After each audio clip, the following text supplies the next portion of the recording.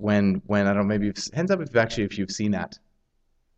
A fair few. Okay, well, one of the characters, Linus, gets up and actually speaks from God's word. He quotes Luke chapter 2. And there are so few references now in our day to it's actually not politically correct, as many of are aware, to say Christmas anymore. We're not really too worried about political correctness around here, but it's not politically correct to say Merry Christmas. So people have begun to say Happy Holidays. And I just heard a thing on the radio not too long ago that said that even there's a group, some political correctness organization says that's not politically correct now because they're not holidays or holy days, and they're not happy. And so I guess these people really aren't too happy. They don't have a lot to be happy about. But this little passage of Scripture has so much in it of the promise of Christ. I'm going to ask Dylan to come if he would read this to us. It's if you got a Bible there in front of you, from Luke chapter 2, and he'll be reading verses 1 to 21. And it's actually Dylan's, it would be your third birthday tonight. Is that correct? Third.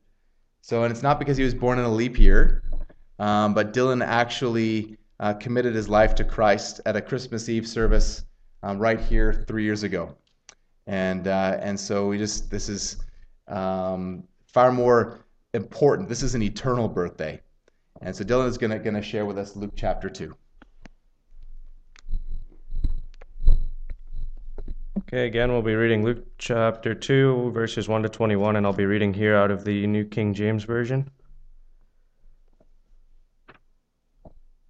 And it came to pass in those days that a decree went out from Caesar Augustus that all the world should be registered.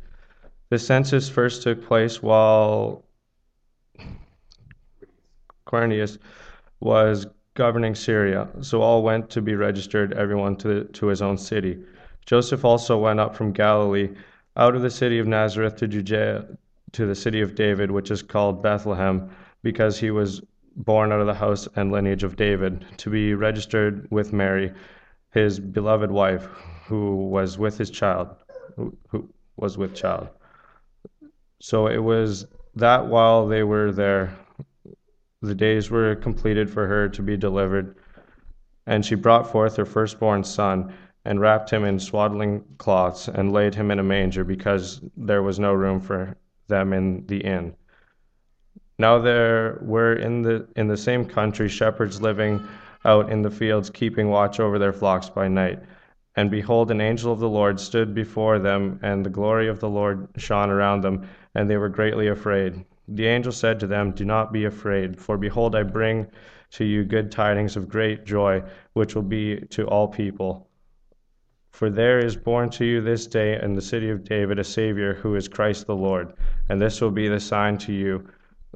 You will find a babe wrapped in swaddling cloths, lying in a manger." And suddenly there was with the angel a multitude of the heavenly host, praising God and saying, "Glory to God in the highest, and on earth peace, goodwill towards men."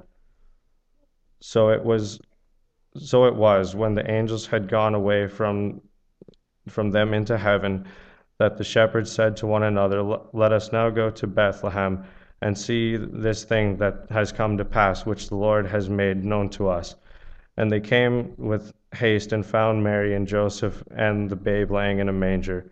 Now when they had seen him, they made widely known the saying which was told them concerning this child. And all those who had heard it marveled at the things which were told them by the shepherds. But Mary kept all these things and pondered them in her heart. Then the shepherds returned, glorifying and praising God for all the things that they had heard and seen as it was told them. And when 8 days were completed for the circumcision of the child, his name was called Jesus, the name given to him by the angel before he was conceived in the womb. May God bless the reading of his word. Few moments what Christmas is really, really all about. I want to ask you, what do you think of when you think of Christmas? Maybe you think of time with family, or a tree in your living room, or Christmas carols, or colored lights, or giving gifts. And probably my favorite is gingerbread men and shortbread cookies. For most of us, this is a special time of year.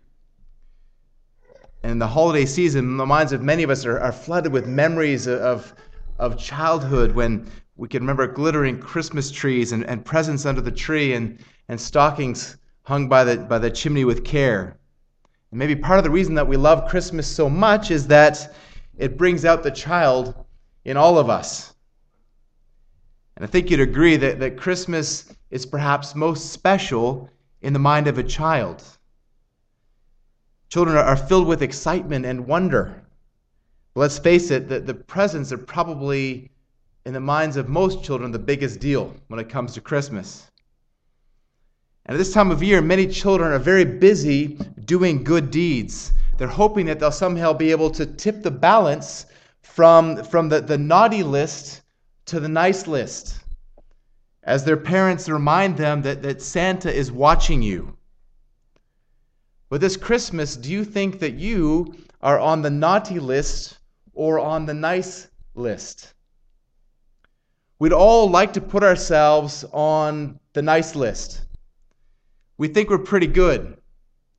We like to have a mental list of all the different things that we've done that are good, the good deeds that we do.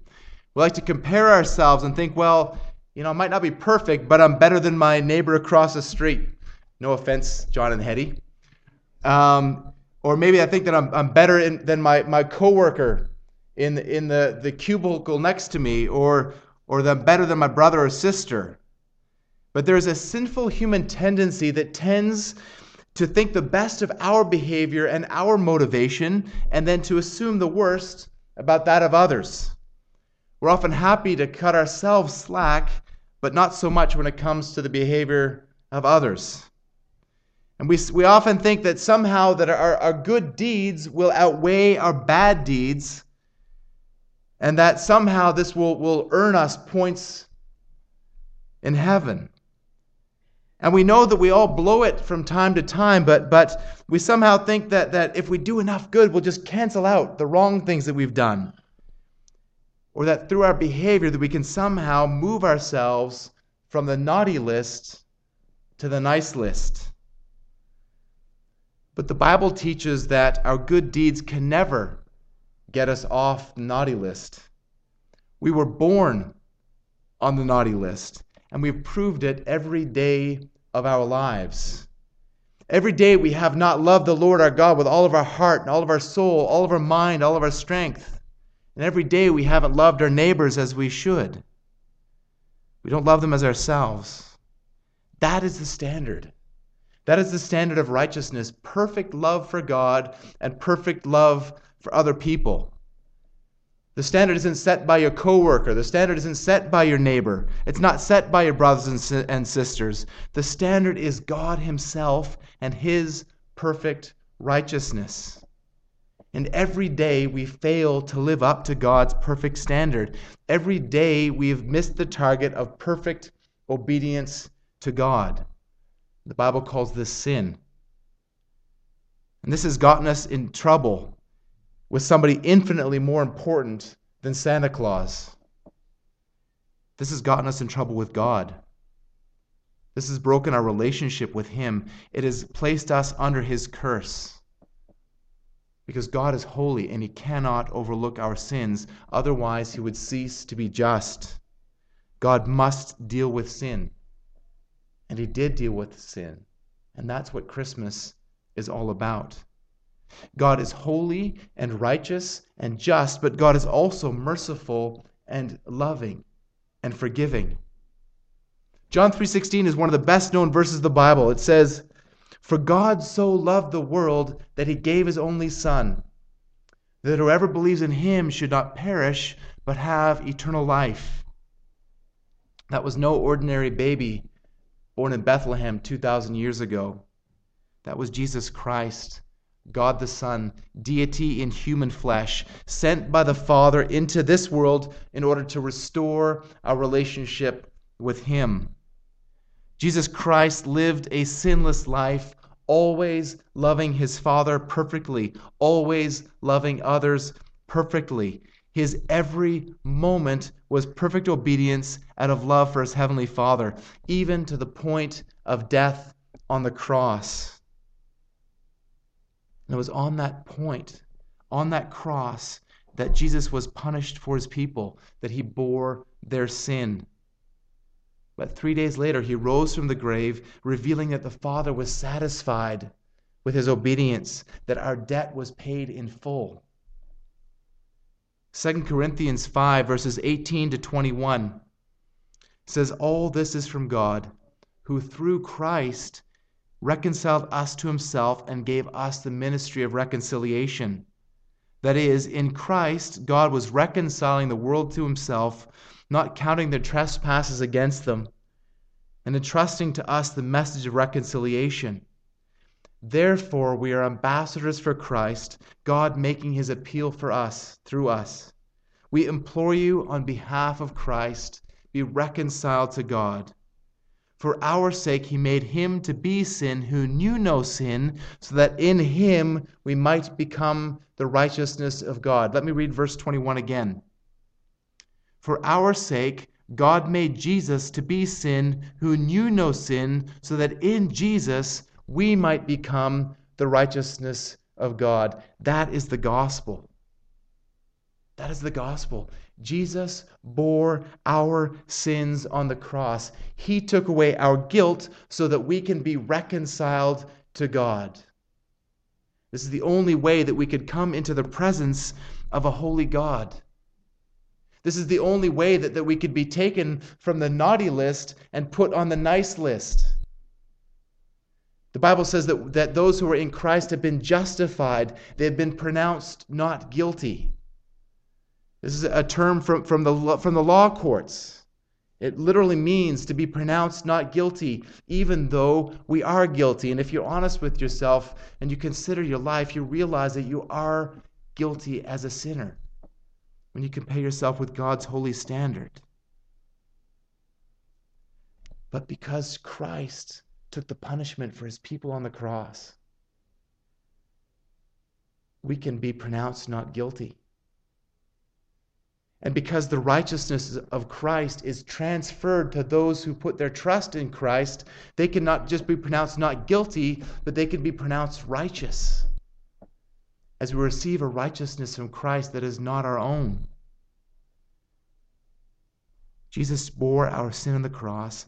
He took away our guilt so that we can be reconciled to God. So as you enjoy Christmas with your loved ones, as you sit and open your presents around the tree, as you enjoy a turkey dinner, consider the reason for Christmas.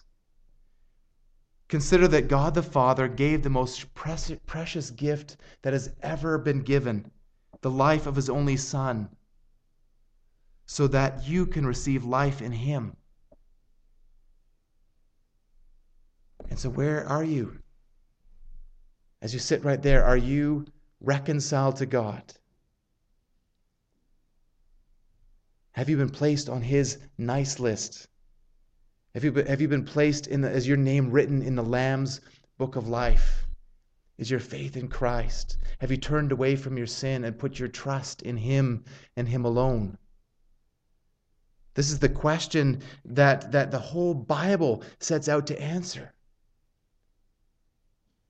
To show you who God is and how you can have a relationship with him. Let's pray together. Heavenly Father, as we consider